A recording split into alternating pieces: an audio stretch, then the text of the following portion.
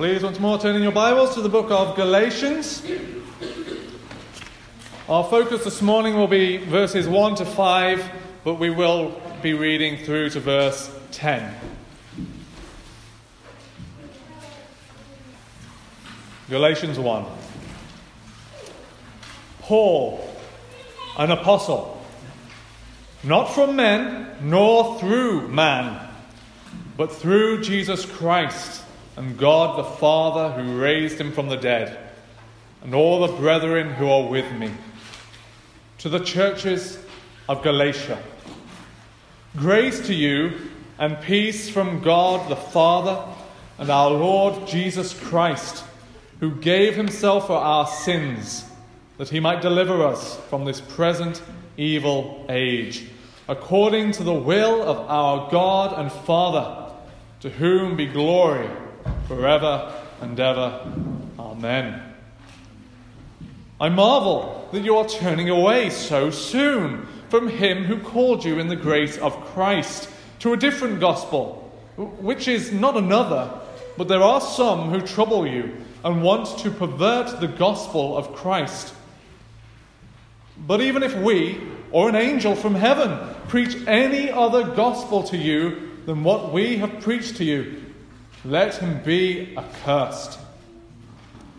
As we have said before, so now I say again, if anyone preaches any other gospel to you than what you have received, let him be accursed. For do I now persuade men or God? Or do I seek to please men? For if I still pleased men, I would not be a bondservant of Christ. So Lord, now as we come to the preaching of your word, like John the Baptist, I pray that I, as the preacher, decrease, and you, Christ our Lord, would increase before our eyes, Lord. May you help us, be with us to behold your beauty, your glory, your majesty. May our hearts be drawn towards you, Lord, as we consider these words from the opening of Galatians. Lord, may you help us, Lord, to receive that which you would have us hear this morning. Be with us now, we ask. In Jesus' name, amen. So we live in a world that is confused about authority. In our modern culture, we have many voices,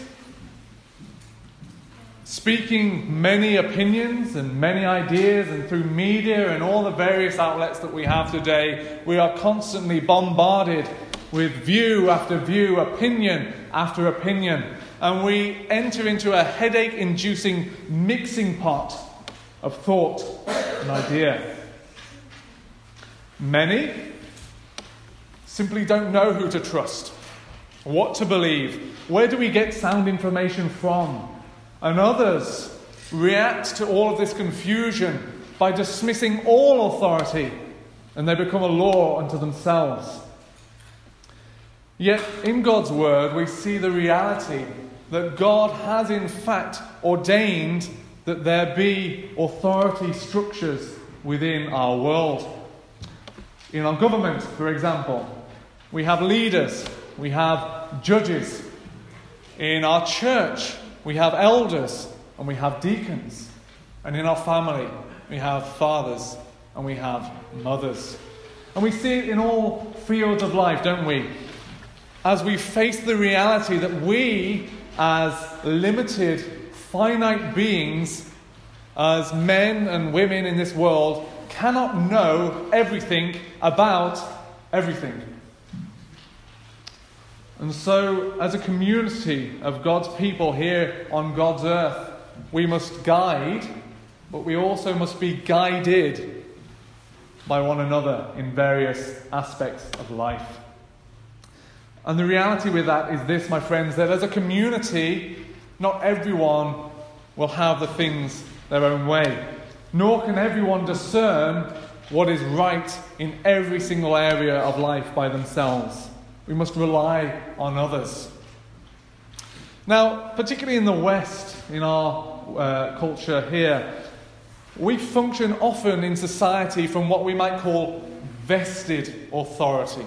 Vested authority is an authority that is granted or bestowed upon another as a recognition of skill, one's education, or experience in a field. For example, if I come to you today and I start telling you what I think might be clinically wrong with you, but I say, don't worry, I think we can fix this by some sort of surgery, you'd run a mile away from me because you recognize in myself that I have no credential, no authority to be speaking such matters over you in regards to your health or your well-being. However, if a certified doctor perhaps would suggest the same thing to you, your reaction might be a little different. You might be more willing to listen. Or another example, if I turned up, say, in a library,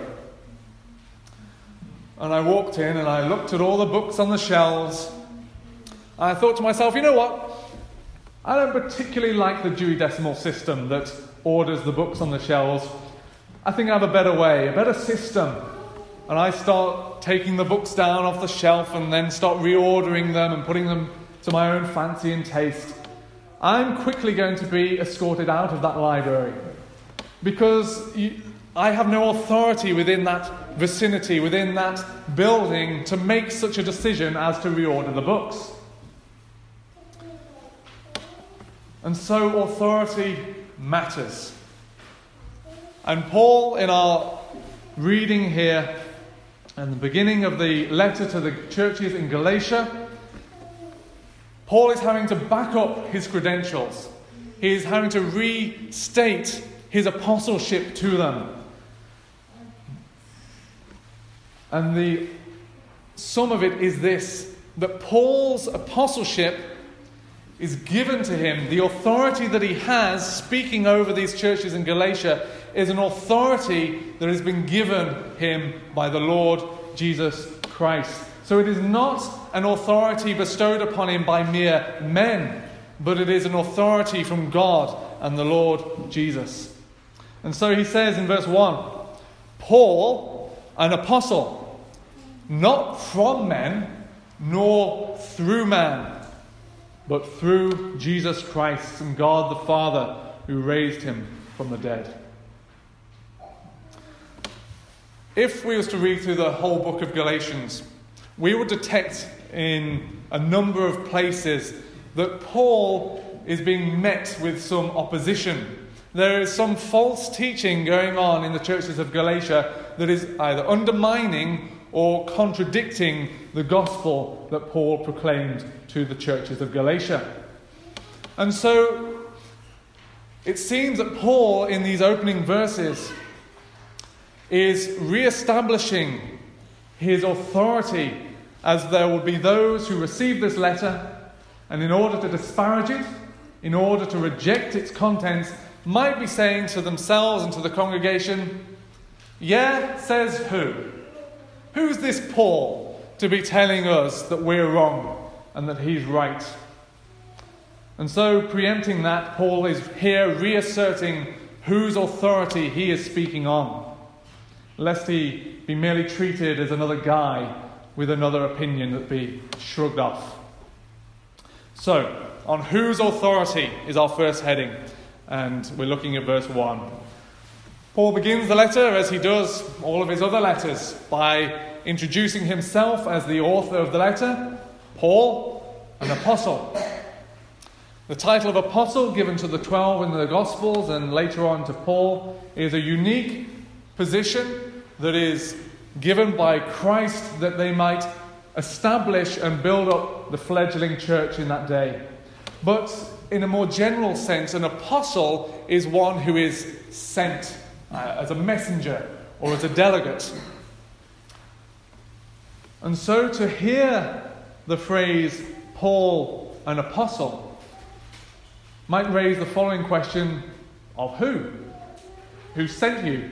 You're an apostle of who? And so Paul, in answering this rhetorical question, says, an apostle not from men, nor through man, but through Jesus Christ.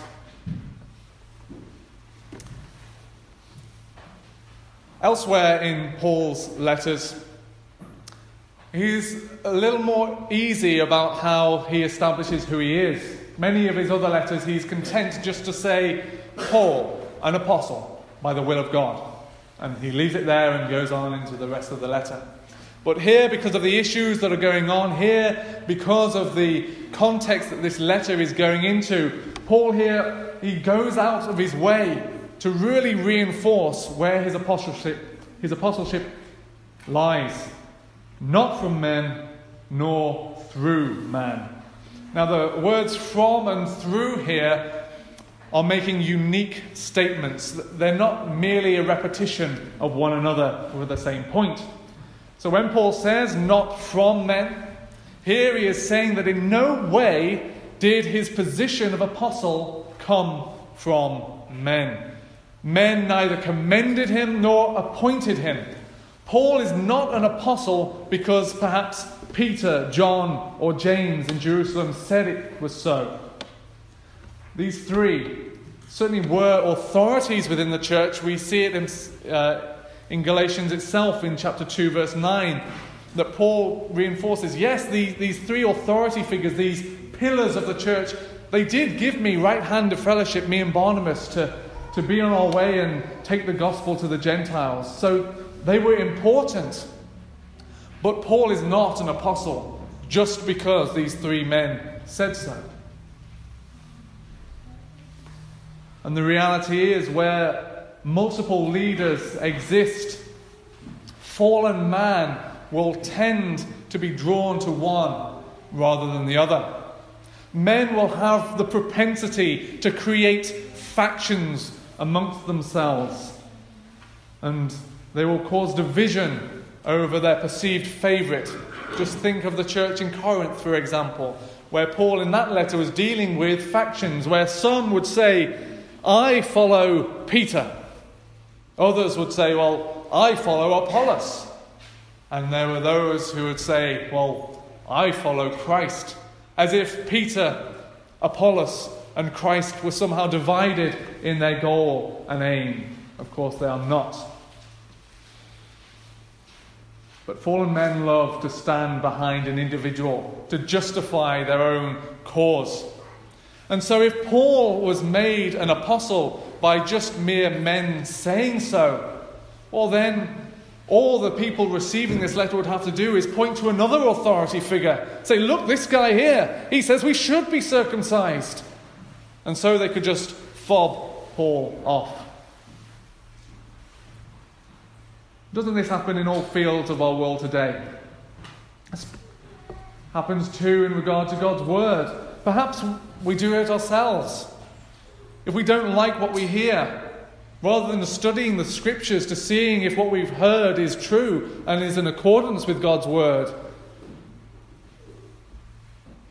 how easy it would be for us just to scour around instead for a teacher who says what we do like to hear and what we want to hear.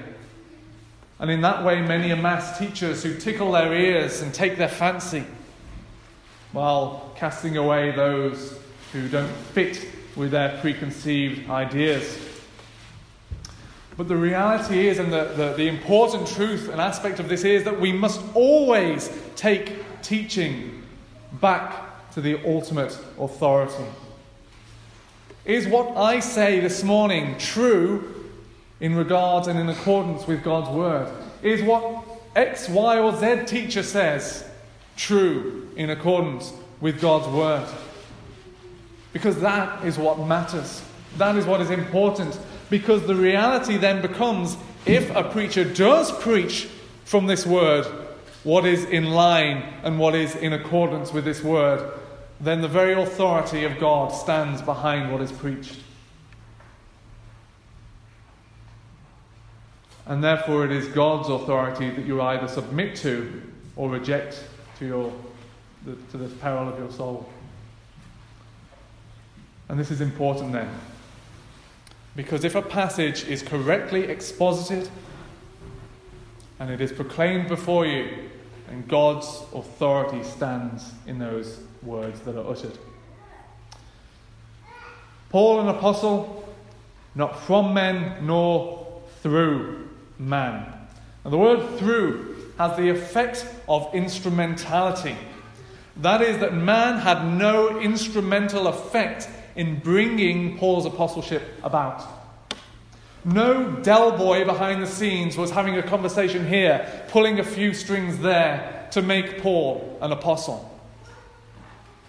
It was not by human prowess, not by human maneuvering, politicking, or invention that Paul was made an apostle.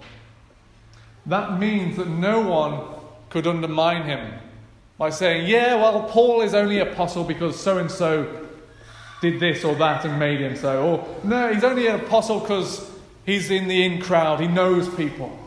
No, they couldn't claim that to undermine him. We only have to go to the world of politics, don't we, to see how our fallen world functions in that regard. How men in the halls of Westminster go out of their way to promote themselves, to undermine others. How they'll run people's names through the mud in any way they can to get a foot above their competition or opposition. And Paul here then removes any idea that it is by human effort that he somehow has gained that position of apostle. And so, some points of application from this here, we can say one, that we should be reminded of who Paul was speaking on behalf of. His words that we hear written in this letter are no less than the words of God. Therefore, acknowledging this, we should seek to humble ourselves as we read, as we hear these words proclaimed to us. We ought to seek from him strength to live in accordance with what this word speaks to us. And we should have our hearts brought to worship him for all that he has done. Secondly, any position that we have in this life, whether we be the preacher, the pastor, a CEO, an employer, right down to the humble employee working his first shift, be it the cleaner, the warehouse worker, the delivery driver, the doctor, each has been appointed by God to serve faithfully where they are, just as Paul was appointed to serve the churches in his position of apostle. And so these positions have been granted to us by God. And each is important before God. So then, in regards to this, we ought to humble ourselves once more, acknowledging that it is not in our own strength that we have been brought into wherever we find ourselves in life. It is not through our own ingenuity that we have fashioned and made our path to lead us to where we are, in whatever position we are in today. It is by God and his shepherding hand that has led us to where we are. Think of Babylon in the Old Testament, for example. Babylon was a small city-state that God raised up dramatically to become a big power. And yet Babylon, in its pride and in its arrogance, thought that it was its own power, its own military prowess that had gained its land and all the power and prestige that it had at its height. Yet in reality, what happened to them when God had finished using them for his purposes? God disposed of them. And as quickly as Babylon rose to be the superpower, they were gone. So let us remember our ever ongoing need of God. And even when we think we've reached the pinnacle of a career, or that we have it all in family life, remember that it is God who placed you there, and in equal measure it is God who keeps you there. So back to our text, we have Paul, an apostle, not from men, nor through man. But if we cast our eyes down to verse 10, we can add one more to that list. For do I now persuade men or God? Or do I seek to please men? For if I still pleased men, I would not be a bondservant of Christ. So, Paul, an apostle, not from men nor through man. And thirdly, not for the approval of man. Not for the approval of man.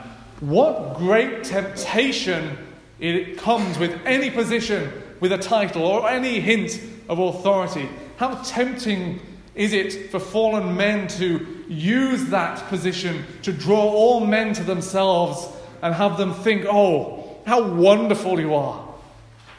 How wise you are. What a great guy you are. That is a real temptation with any position. Yet it's not so easy to follow a path that it's been ordained for all Christians, to step into a role and a path that says, people aren't going to like me. People are going to mock me. They're going to deride me. They are going to attack me. They're going to run my name through the mud as I stand for Christ. And that can be done in whatever position, whatever place you find yourself in this world, be it in school, in the workplace, in the home, perhaps. And in those times, we need to remember our Saviour and the path that He trod on our behalf. Christ coming from the glory of heaven to earth. To do what? To serve. To serve. And so then, if you have any authority over others, if you're the Prime Minister, the boss of a company, a teacher, a classroom ambassador, a husband, a father, a mother, whatever your role is in life, use it to serve others and not yourself. Use it to serve your Lord. And so we've seen what Paul describes his apostleship in the negative, what it's not. It is not from men, it is not through man, and it is not for the approval of man. But then we get to the positive, what it is. It has come through Jesus Christ and God the Father who raised him from the dead. Having encountered the risen Christ on the road to Damascus, Paul was called and sent by God. And so Paul was a sent one of Christ. Therefore, to all who would hear him, including us today, Paul speaks with the authority of Jesus Christ, our Lord and Saviour. To reject Paul in his role as apostle was to reject the one who sent him. And today, to reject God's word is to reject the one whose word it is. Many in the visible church today think sincerely that they have life in God and fellowship with him, but they hold his word in such contempt. They follow those who seek to systematically dismantle it until it's left in tatters. Yes, they might love the morals, but they deny its author. They might love the ethics contained in God's word, but they hate the unswerving commitment required to Christ's commandments. They claim to know the scriptures, but they do not know God. To mangle the words of God to suit an agenda is to reject him, not to love him. And yet this is the path and the way that many in the visible church are taking today.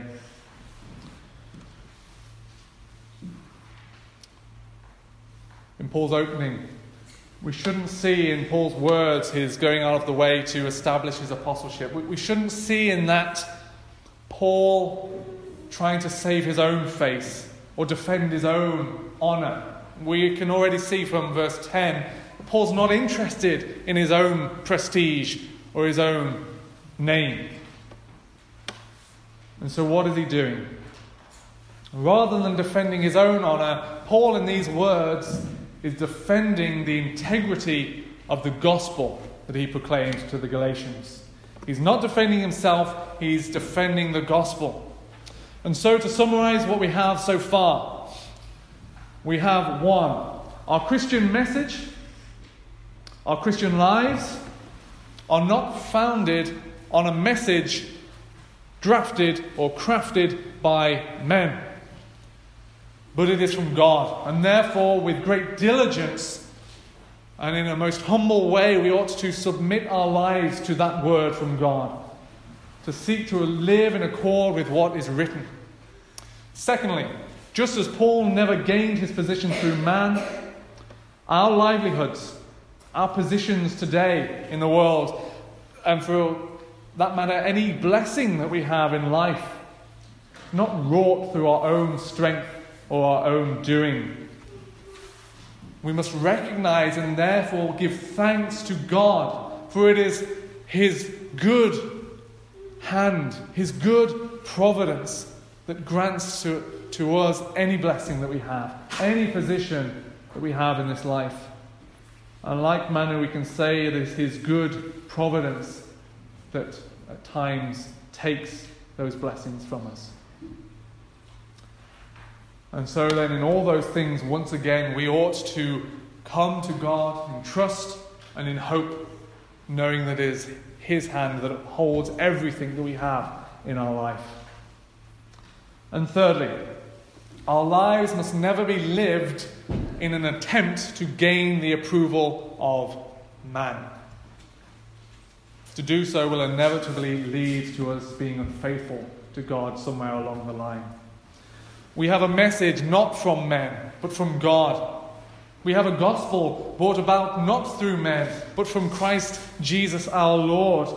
And that message that we have conflicts and grates against a rebellious and sinful world. And it provokes in them rejection, malice, anger, and all manner of other sinful responses.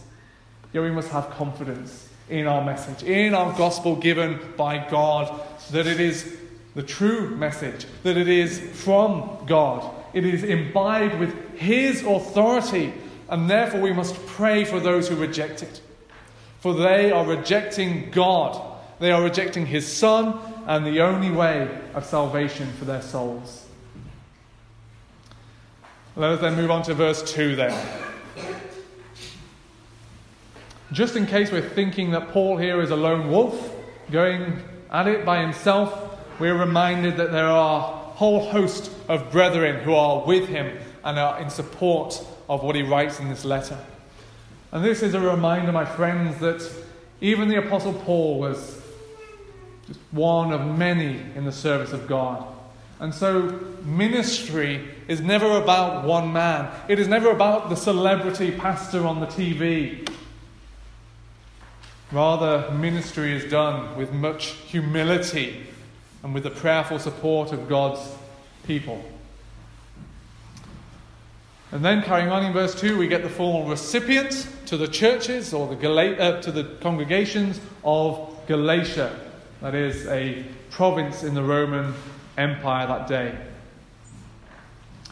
And if you were to read through Galatians, as we've already noted, you're going to encounter a number of problems that exist within these churches.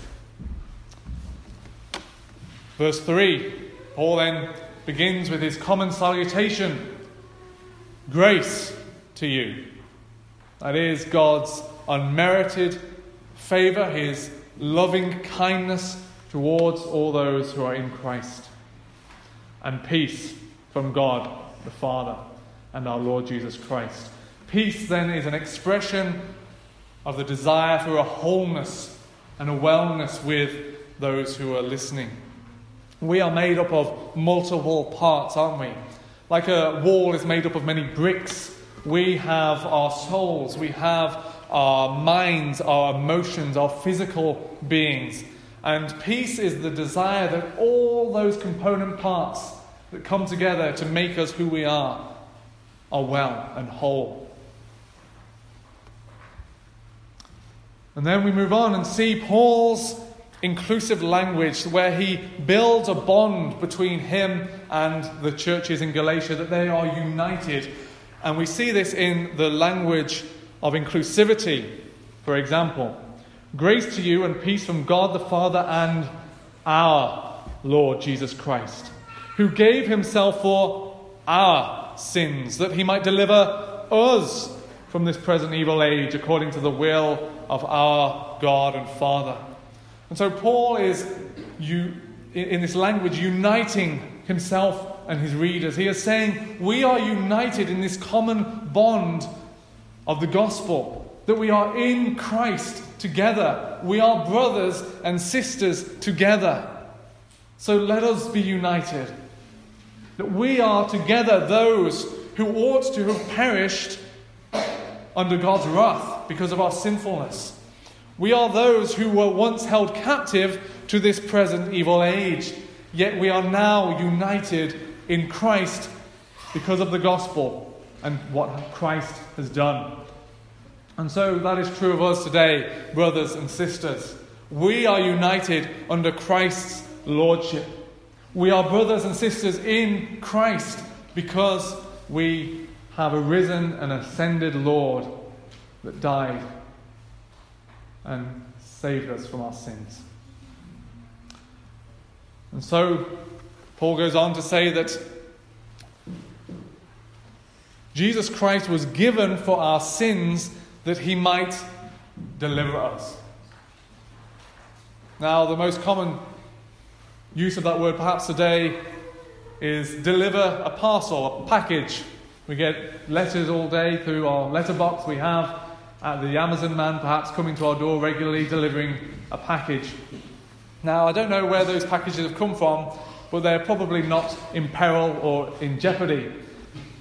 The word deliver here is signalling that we are being saved from something, that someone or something is in danger.